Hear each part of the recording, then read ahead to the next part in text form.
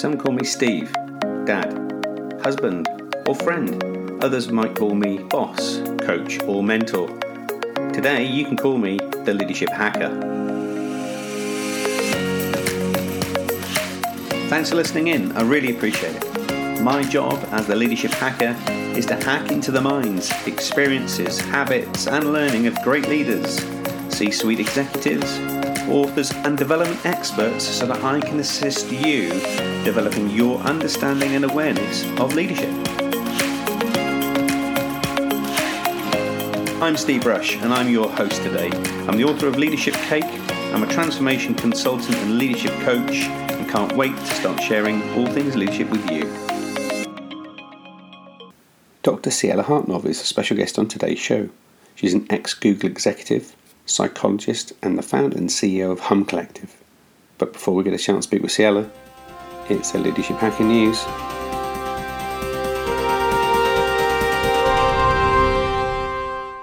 It's been a while since we've dug into the history books to find those lessons of leadership that we can draw on, so I thought we'd start with a couple today. In the early 1960s, marine biologist and author Rachel Carson was working to overcome some immense personal and professional challenges. On top of writing what would ultimately become Silent Spring, her watershed book exposing the dangers of synthetic pesticides and their impact on the environment, Carson was fighting a battle on a whole other front: cancer. Professor Nancy Cohen chronicled the stories of her and others for Harvard Business School, and Cohen focused on attitudes and actions in the face of crisis that made a positive difference to the world. Carson's moment of forging, her crucible, stretched out for more than 2 years, Cohen writes. This long, slow burn demanded, again and again, that she finded her way back from the perceptive despair and then recommit to her mission. Her ability to stay the course, finish her book, and exert enormous impact was fueled only by her unrelenting dedication to a mightier cause.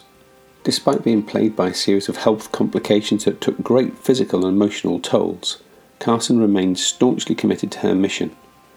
Cole described it as to bring the wonders of the natural world to the public and to spotlight the responsibility we each have to protect the earth and to sustain all life. And Cohen notes that unlike many other prominent leaders throughout history known for their charisma or aggressiveness and assertiveness, Carson was shy and retiring, almost quite introvert, whose leadership approach was characterized by a quiet determination, resilience, and stalwart commitment to doing purposeful and driven work. Frederick Douglass was an abolitionist. Like Carson, he was driven by a deep sense of mission. After escaping from slavery in 1838, he used his experience in bondage to become a leader in the anti-slavery movement and a champion for black freedom. In her book, Cohen notes Douglass realised that in order to enact large-scale change, he had to be self-committed and to create his own internal, moral, intellectual and emotional infrastructure. A framework for both understanding the power of slavery and how to consistently and effectively combat it. Douglass devoted a great deal of effort to building his framework within himself. He then used this to develop an effective leadership style. This would have been thorny and complicated work, and we can often imagine the series of conversations he'd have had with himself as he started to work through his own architecture. Cohen had written that these internal discussions had formed a cornerstone of Douglass's leadership, helping him make day-to-day choices, communicate his mission, and navigate through the moments of doubt and despair. All individuals who aspire to lead effectively must build their own foundation. Throughout his life, Douglass used his perspective and personal experiences as tools to fight for social change. He also used his writing and public speaking to inspire others to stand with him. And Douglass recognized that making a significant impact required motivating and empowering his fellow citizens, and used his communication prowess to achieve that objective successfully. Cohen goes on to write, "We long for a leader like Frederick Douglass, who understood that the country could only achieve its full potential when Americans faced and righted the critical wrong. But Douglass led from the lecture hall and from the newspaper stand, which was as much or more than he did through the offices of elite politicians. He believed that positive change began with ordinary citizens, and his work as a leader to help them affect the individuals who govern them." So the leadership hack here is whether you're a mid-career professional or an emerging senior leader or brand new to leading others. The stories that these iconic individuals impart are important real-life lessons that we can learn from. So by fostering engagement and cohesion amongst your team, finding a purpose that ignites your passion, and developing a leadership approach that informs how you inspire and mobilise others, you can become a more courageous leader and take your career to the next level. That's been Leadership Hack in Use. Big shout out to Karen, one of our regular listeners, who's introduced us to the work of Professor Nancy Cohen. If you've got any insights or stories that you want us to showcase, please get in touch. Dr. Ciela Hartanov is our special guest on today's show. She was part of the founding team in the Google School of Leaders. She was head of the Next Practice Innovation and Strategy at Google. She's now a psychologist and a human behavioural expert, and the founder and CEO of Hum Collective, an innovation and strategy firm preparing organisations for the future. Ciela, welcome to the Leadership Hacker podcast. So lovely to be here. Thank you for having me. So I'm really fascinated to learn about how you meandered through corporate life to end up leading Hum Collective. Tell us a little bit about the journey. Well, meandered would be a good description of how I think careers are built these days. When I started graduate school, I actually thought I was going to be an academic. And that was my sort of presumed path. And there was a sister school to my school that I was attending in cultural psychology, an IO psych school. So I started moonlighting and wondering, what are these other students doing? What are they learning? And I realized, it was fascinating because I was learning a lot about culture, human behavior, organizations from a very specific sort of academic lens. But on the IO Psych side of the school, they were actually working with organizations, and they had projects where they were working with leaders who were struggling. And I just became really intrigued about how do you apply the theory in practice? So I started moonlighting even more and ended up doing sort of a dual degree in cultural psychology and human behavior with a sort of a subset in IO Psych so that I could actually bring the theories and practices into organization. So I abandoned the academic path and went into corporate. I started with a leadership consultancy called the Ken Blanchard Companies, which is a small family-run company, which is very unique. Family-run companies are, which we can talk about if that's interesting to you. Very well known, nonetheless. Yeah, and he wrote The 1 Minute Manager, which many people know is sort of a seminal leadership book. And I think that was an introduction to me around, how interesting how leadership becomes this really critical and evergreen part of organizations. And so I had firsthand ability to see that inside this consulting practice. And I had a wonderful mentor who threw me into a job that, frankly, I was not qualified for. But she saw something in me and said, hey, why don't you go and reorganize our international consulting practice? And I got to travel a lot to England and Singapore and other places, rethinking the structures and practices. So that was my first sort of foray into change management, and it really stuck. So I have a real systems thinking mind. So I was like, okay, this seems like the right path for me. And at the same time, I was finishing my doctorate degree, and this same mentor just pushed me out of the nest. And she said, I think you've done all you can do here, which was a really seminal moment for me in my career. And I ended up at that point moving into tech, and I stayed in technology firms for the remainder of my career until now, where I'm running my own consulting practice. So it's like I've come full circle. Yeah, indeed.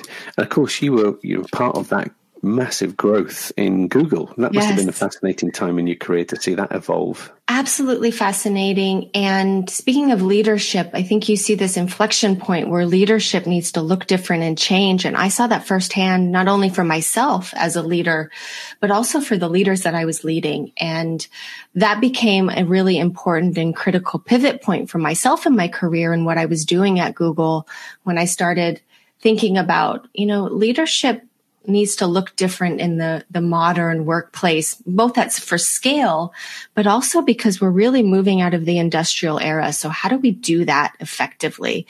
And because of that, I pitched an idea to build an innovation practice inside the people function at Google, which I think is probably the first one that's ever been built. Hopefully now there's more. But what I came to realize is that we needed to have much more of an innovation lens on developing people, on thinking about how the people practice needs to evolve. and beyond the industrial era logic. And that puts us squarely, of course, where most organizations are now, grappling with the future of work. And that's true in every single organization, across the board at this point, which is part of the reason why I left to build my own consulting practice, because I think every organization needs to find their way forward in a contextual way. And that requires some support and some expertise. And as part of your time at Google, you talk about the future of work now. You're perhaps ahead of the game a little bit in visioning and strategizing what the future of work could be at Google. And it's now probably forms part of most of our routine lives today. And you've created the Next Practice Innovation strategy there. Yes. So what is Next Practice Innovation? So Next Practice Innovation is using foresight and anthropological methods to anticipate what likely is going to happen next, looking at scenarios, and then merging that into a strategy that works for the organization specifically. So what I am a big fan of is, it's called Next Practice for a reason, because I think replication is a really bad idea when we're trying to look at what's next for an organization and help an organization leapfrog. So I understand the value of best practice and benchmarking as a way of understanding, but replicating becomes a challenge because then we all become the same. Yeah. So the idea about inventing next practice is the call to action that every organization has the opportunity to think wider and think bigger and be at the forefront of their industry, their people practices. And now more than ever, I see that when it comes to the future of work, organizations can't replicate what other organizations are doing because it needs to work in context. So I see that across the board when we talk about things like hybrid work. This is a grand experiment, and every organization is going to have to grapple and take some next practice bets for themselves to see what will work inside their own organization. And there's no playbook here either, is there? No. Because all organizations are so diverse and so different. To your point, it's around just figuring it out and finding out what does work and doesn't work. So there's no playbook, but there is an innovation process and practice. And that's what I want leaders to know, is that there is a process to hold on to. The process I run is a 3-step process that gets you all the way from scanning and the big ideas to thinking about what do you need to employ in your strategy now to build the next practice for your organization? And how do you look at that over time and adjust as you go and be much more, adaptive over time? That all is a process that is completely possible. I'm leveraging the work that I did at Google building the Innovation Next Practice Lab. So this is all tried and true, the process itself. So there is no playbook, but there is a way forward. Right. I love the unconscious anchor in the language next practice as well, because it's forward looking. It's allows the unconscious behavior to be a little bit more visionary, doesn't it? Absolutely. And I think that's really exciting. When we can unlock ourselves from the fear of uncertainty, which is a natural human reaction. When we don't feel stability, we feel scared. Fight or flight, we know that. But what this gives us is an anchor and a hold to say, how do I be forward looking? And then how do I enter that place of awe and excitement about what's possible? And that's where human ingenuity comes from. It's within us. That's part of our human nature. So what's the core work you're undertaking now with Hum Collective? So there's a few things that I'm really interested in right now. The one piece that I'm focusing a lot on is research that I think is going to become even more essential as we're looking at the new age of work. And that is, how do we look and build the next practice of culture and connection inside organizations? So we've spent a lot of time thinking about flexibility, personalization, and where we do the work. Now we need to turn our attention to how we do the work in this new context and how we build those essential connective tissues that make up an organization. So that's where I'm focusing most of my research and my conversations with organizations right now. I really believe that if we only focus on flexibility, we will lose the fabric of what makes an organization sing. It's a really interesting whole concept, this hybrid world. I've noticed, through the journals I've been reading and the blogs I've been reading over the last couple of weeks, that people are getting a little bit uncomfortable with hybrid now. We're starting to creep back to being more present in the office and less flexible. What's your take on that? I think that's because we haven't invented the next practice of how we build that connective tissue. Right. So my call to the organizations that don't want to backslide is, okay, now's the time to think about what is the next practice in culture, connection, networking, and start building some of these next practices so that there isn't a backslide. Because I understand why there's a backslide, because it's what we know about how we build bonds is by being in the office. And even employees I talk to are saying, I left this organization that I joined during the pandemic because I don't feel any resonance or connection to this organization. And so there's a longing on the part of the employees to feel that connection as well. So the organizations that do answer that call are going to be the ones that are the employers that are able to draw the best employees. It's almost an unconscious corporate muscle memory, isn't it? That's right. Yeah. I mean, it's like any habit change, Right. It's so easy to go back to what we've known and where we've been. And there's no judgment in sort of the backsliding, because it's natural that we would want to gravitate and grab onto what we know. But this time is a time like any other where we can truly invent the modern contemporary workplace. And I hope organizations and leaders will take that call.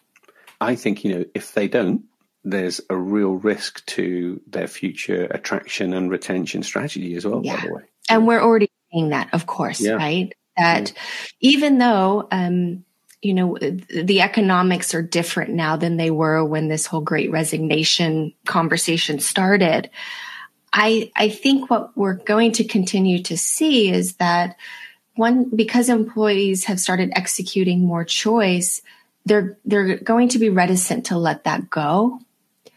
And the employer-employee contract will continue to adjust whether or not organizations go kicking and screaming or not.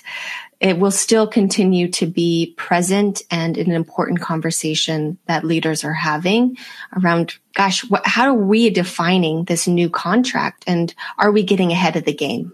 Yeah, definitely. So with so much uncertainty around the world, you can have a look at companies, locations, countries. There seems to be so much uncertainty and volatility around us at the moment. Mm-hmm. What is it that makes those leaders and those people in business run towards it and get, excited about that disruption, yet others might feel that this is something they just want to avoid and hide away? Yeah, it's a great question. I think it goes back to what I sort of described about the human condition. If there's too much uncertainty, our brains simply cannot handle it. So we retreat. And because this is sort of a cognitive issue, my recommendation for leaders is always to find a place of stability inside that uncertainty. And those leaders who do find a place of stability are able to go towards the uncertainty with openness, excitement, because they have a stable ground to come back to. So I did a big study while I was at Google about what are those most transformative, agile, adaptable leaders doing? And it was exactly to answer your question. Why do some run towards the uncertainty with excitement, and why do some retreat? And what we found is that the core of it was that they had a set of stability practices that they never would let go of. And that could be anything from, showing up to dinner at 6 p.m. every evening with your family, to a meditation practice, to an exercise regime. So it was nothing grand, but it was specific and consistent. And if you find that consistency where you find that stable ground for yourself, then your brain will be feel safe enough that it will allow in that uncertainty in a way that it'll look at it as novel and exciting. That's really fascinating. I think, I've studied this genre of leadership, and you find that most successful leaders have these rituals that they put aside in their practices and routines. That's right. to create either conscious stability or indeed recovery time. But I've never really noticed it as a tactical, almost safe location to go where you have that anchored routine. I think it's quite fascinating. And it was really actually surprising to me. I thought there would be something else that created that for these leaders. I thought, maybe they had a background where, they had grown up all over the world or traveled a lot or something had created inside of them the ability to handle different conditions. And no, really it all came down to your point about having a ritualized practice around stability so that they were ready and able to take on the volatility. Yeah, love it. So if we think about the future of work that we're in at the moment, it's fair to say it's going to continually be uncertain, and there's going to be things that are going to be unknowns of the future. What are the kind of your maybe tools and ideas as to how we might best embrace that uncertainty? So the first thing I think is important to realize is that it is not going to the pace of change is not going to reduce. And so the place that I always start when we are thinking about organizations and leaders is building awareness about that truth and helping educate around why that might be the case. So I really do encourage leaders to get educated about driving the shifts in organizational life, but also just the colliding forces that we see. So I do a lot of work with leaders, helping them see what are the shapes, the future signals that are shaping how organizations are going to change, doing scenario planning. So doing all of this awareness building is another way for us to gain comfort around the uncertainty, because then you're starting to understand the shades of what might be possible. Of course, you're not predicting, but you're giving your mind an understanding around what might be possible. Right. So that requires all of us, leaders, but I think also just all of us employees who are working in the world right now to become a bit of a futurist. So that's the first piece of the puzzle I think is really important, is this awareness building around why is this happening? There's also a bit there as well, isn't there, about just being uncomfortable. Mm-hmm. So that's the second piece I was going to say, which is going back to sort of yourself inside this uncertainty. I know that this idea of self-awareness gets overplayed a lot. I think it's because we misunderstand it. But one of the things that I'm writing a book right now. One of the chapters that I'm writing about is called The Sensing Self. And I think it's essential in this era of volatility, uncertainty. There's a lot of names for what we're experiencing right now. But we need to anchor and find ourselves and become what I call a sensing self, which is the ability to understand ourselves, but understand others and also understand the context that we're inside of. So it's this elevated idea of self-awareness. So I talked first about becoming a better futurist and understanding the context, but it's equally essential for you to understand yourself inside that context. So that you know how you can make moves to be effective inside that context. Yeah. One of the things I love about your work, I read an article of yours in the New York Times, I think it was a few weeks back, was around this whole notion of psychological architects. And you have this real strong belief that we're in control of building that architecture for ourselves. I'd love to just understand a little bit more about that. So for me, I think that, so I have a psychology background, obviously, and one of the pieces of work that I spent a lot of time when I was at Google thinking about was mindset. And why is it that why and how do we build our world beliefs? And that these become sort of our operating system, and they dictate our choices and our behaviors. And those mindsets don't have to be static. Those psychological ways of sort of viewing the world don't need to be static.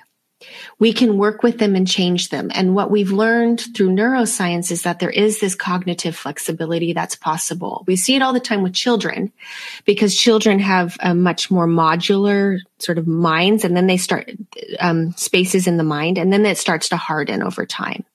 But as an adult, we can still architect that for ourselves too, where we're examining our mindset and making it object to ourselves, and then we can work with it and change it. So when I talk about self-awareness from a leadership standpoint, what I'm actually talking about is working with mindset at the deepest level around that sort of psychological architecture versus getting a 360 feedback, for example. Yeah. So is it as simple as making a choice of which mindset you have, or is there some deeper activity that needs to take place for that to happen? So there is deeper activity. The thing about mindset, when we're really working with the deepest core of our mindset, is that it's deeply attached to our identity. So what starts to happen is if you believe something to be true about you, it's a bit hard to unravel that, right? So where I see leaders getting most stuck about not being able to handle uncertainty or change is because that them having to change to grapple with whatever the situation that they're in hits at sort of a root issue around their identity. So to have the biggest sort of impact around mindset, we're really talking about working with your identity. And that's a deep. Now, there's entryways into that though, that don't feel so overwhelming. And the way into that then is to start working with what I call assumptions. So looking at assumptions means that you start having other people or yourself name what you're assuming about a situation. So an example of this might be, I'm entering a situation with a colleague, and I always have an issue with this colleague, for example. We don't seem to see eye to eye. And so what starts to happen over time, you might notice, is that every time you enter that meeting with that other person, is that you are coming with an assumption that meeting is going to be dismal, for example. So the work then is to start naming your assumptions about how you're entering into different environments. And then you start trying to shift that. So that would be as easy as when you're entering this meeting, you could say, okay, I know that I'm entering with an assumption that I think this meeting is going to be a disaster. How do I reframe that for myself? Let me just reframe that. And maybe you don't even believe it, but you're just repeating it to yourself, a reframing. This meeting is going to go well. This meeting is going to be unexpectedly excellent. You just sort of start reframing in your own mind. And then what starts happening over time then is then your mindset actually starts to shift and those assumptions start to shift. So that's the easiest place to start, is just working at this sort of assumption level. Yes, a neat way of using assumptions, because often folk use assumptions in a different way, and that creates other behaviors. So paying attention to assumptions can often, without being really thoughtful about it, reinforce some negative behaviors, right? That's right. Yeah. That's right. Awesome. Now you have this notion of emergent mindset, which comes with some principles and some perspectives. I'd love to get into them. So one of the things I'm thinking a lot about is, okay, if we are the psychological architects and we need to work with our mindset, then what might be some of the mindsets that we would want to be holding to handle emergence or uncertainty? And I use the term emergence on purpose because I think that's a more accurate representation of what's happening right now. So what's starting to happen is we're living more and more in this interconnected environment. And because we're in this really interconnected environment, there's these emergent outcomes that happen all around us all of the time. And so it means we have less control over the outcomes. And a great example of this, just to give you a visual, is there is a park across the street from my house, and there's a lovely walkway that's been built and paved, etc. Except now there is this path through the dirt that has been created because people have started walking through this dirt, right? And so this happens all the time in parks. Like urban planners, this is their worst nightmare, is that they try to plan where people are going to walk and then people walk somewhere else. And then what happens is that then a brand new path through the dirt gets built. That is an example of emergence, because you and I didn't agree that we were going to do that. But what happened was each person sort of started doing that, and then it became a collective outcome that we couldn't have predicted beforehand. So this is what I believe is happening inside organizations, inside societies, is that we are all participating in this grand, experiment of modern work. And it's really hard for us to predict where that walkway is going to be, for example, because we're all participants in it. So in order to handle that kind of interconnected emergence, we need to hold a different set of mindsets. And this is true for leaders, but I believe this is true also for everyone who is working in the modern context. So let me share with you what I believe this emergent mindset is made of. And there's 4 sort of shifts that I ask people to think about and take on. And I would invite your listeners, because we talked about assumptions. When I share with you this shift, think about what assumptions are you making about that shift? What assumptions automatically come up for you? Because then you know what your mindset is that you're already holding and where your resistance might be. So the first one is moving from predicting to adjusting. This one is essential because really businesses need to respond to the changing needs of the environment. And what this gives us is the ability to access human ingenuity against the context of something that's not predetermined. So one thing that we've spent a lot of time doing in organizations is trying to set up sort of predictive strategies around what is going to happen. My question then becomes, instead, why don't we ask ourselves what might happen and how do we adjust to the future? How do we build systems that are more adaptable and that maybe it's not a repeatable practice, but it's still essential so that we can adjust over time? So that's the first one, from prediction to adjusting. Like it. The second one is from simplicity to nuance. And anyone who has read my work or any of the podcasts I've been on, I am on a big diatribe, I guess you could say, about us moving to a more nuanced point of view again. We have oversimplified the understanding of how organizations worked. We've tried to build structures that predict, like I said, and that we are really obsessed with this idea that there's right and wrong. And that's not how the world works. In complexity and emergence, what we're dealing with is that there's all of these sort of irreducible parts, and its reductionist thinking is not going to help us. What will help us is understanding more nuance about a situation. And that requires taking multiple perspectives and understanding and seeing all of the shades of gray versus turning our eyes from it. So that's the second one, from simplicity to nuance. The third one is moving from data to insight. So I know we have a lot of data. We have a lot of big data that we've worked with, and I'm a fan of data. It's absolutely essential to help us create more multiple perspectives and more nuance if we use it in the right way.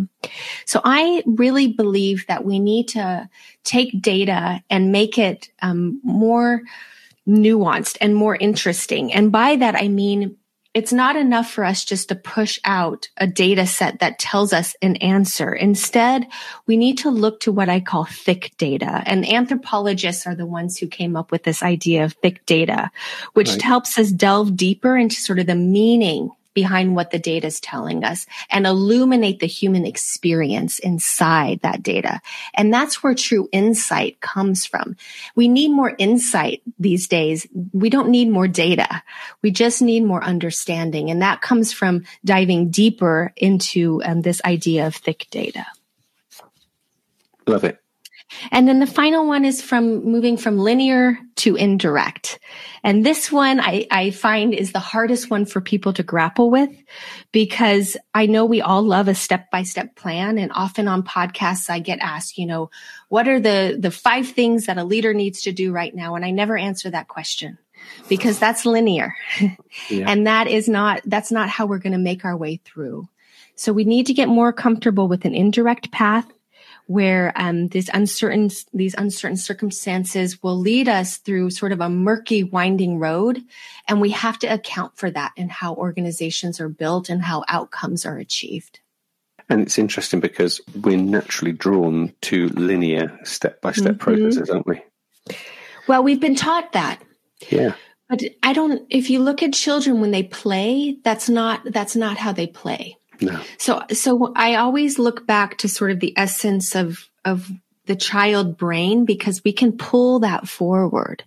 And in brain science, they're learning more and more about the fact that the right brain is actually the right hemisphere of our brain is not linear at all.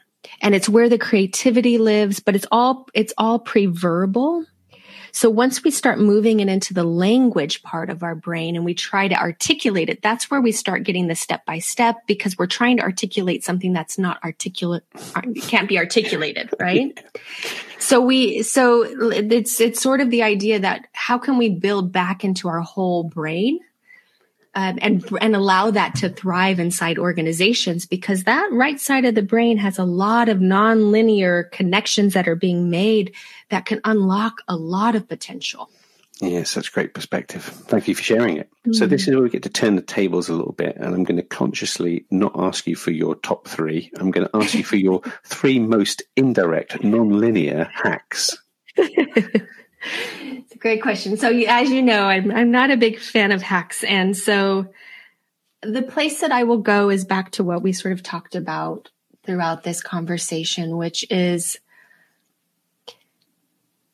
where and how can you get the space as a leader or otherwise to allow your brain to wander, to allow yourself that spaciousness where that right brain can start doing its thing, where you can start being more excited about the future. Because what I'm starting to see more and more right now is that leaders feel so pressured and constrained and burnt out that the innovation part of their job has been completely crushed.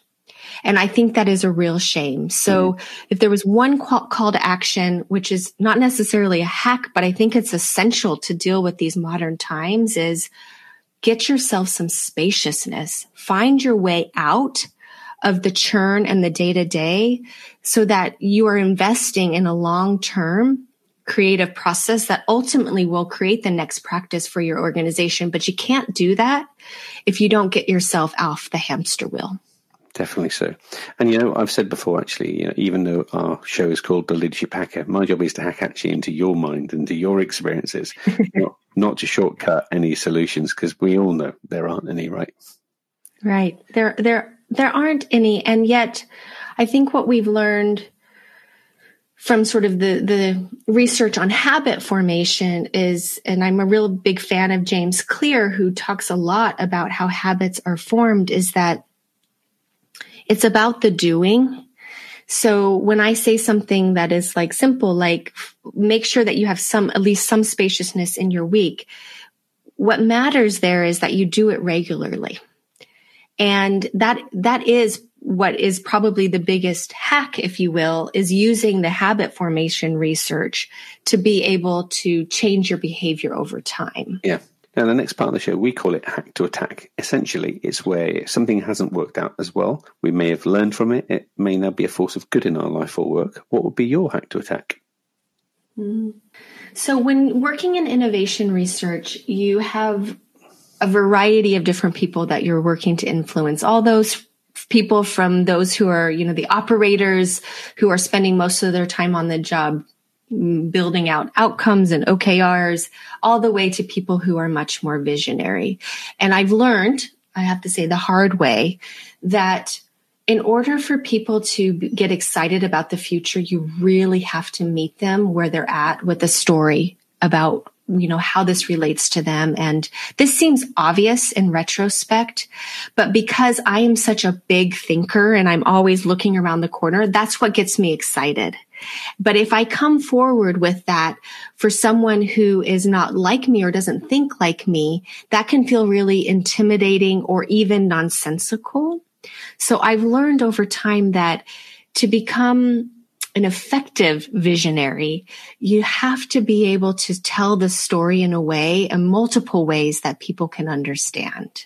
And I think every leader who's created a vision probably has learned this, but I think it's essential that how we talk, the narrative that we build is just as important as the vision that we've decided on. Yeah, that's very true. Very true. So the last part of the show, we give you a chance to do a bit of time travel now. You get to bump into Ciela at 21 and give her some words of wisdom. What was it going to be? So the words of wisdom that I keep thinking about right now that I wish someone would have told me when I was 21 is that it is about the process, not the product. And this is a bit counterintuitive, of course, to how businesses are run, which is often about output and what is the product you're producing.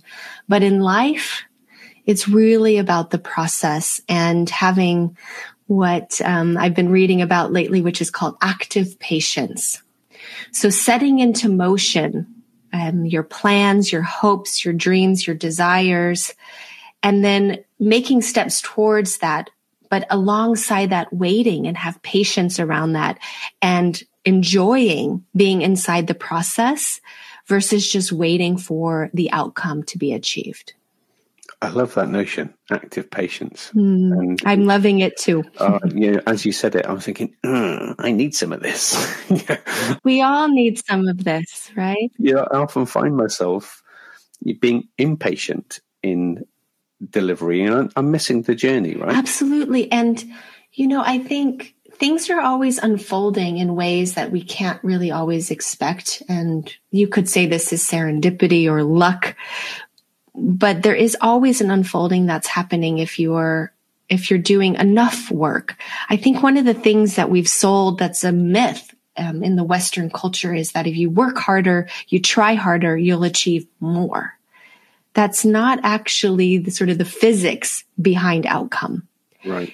You set something in motion and it'll become like a flywheel.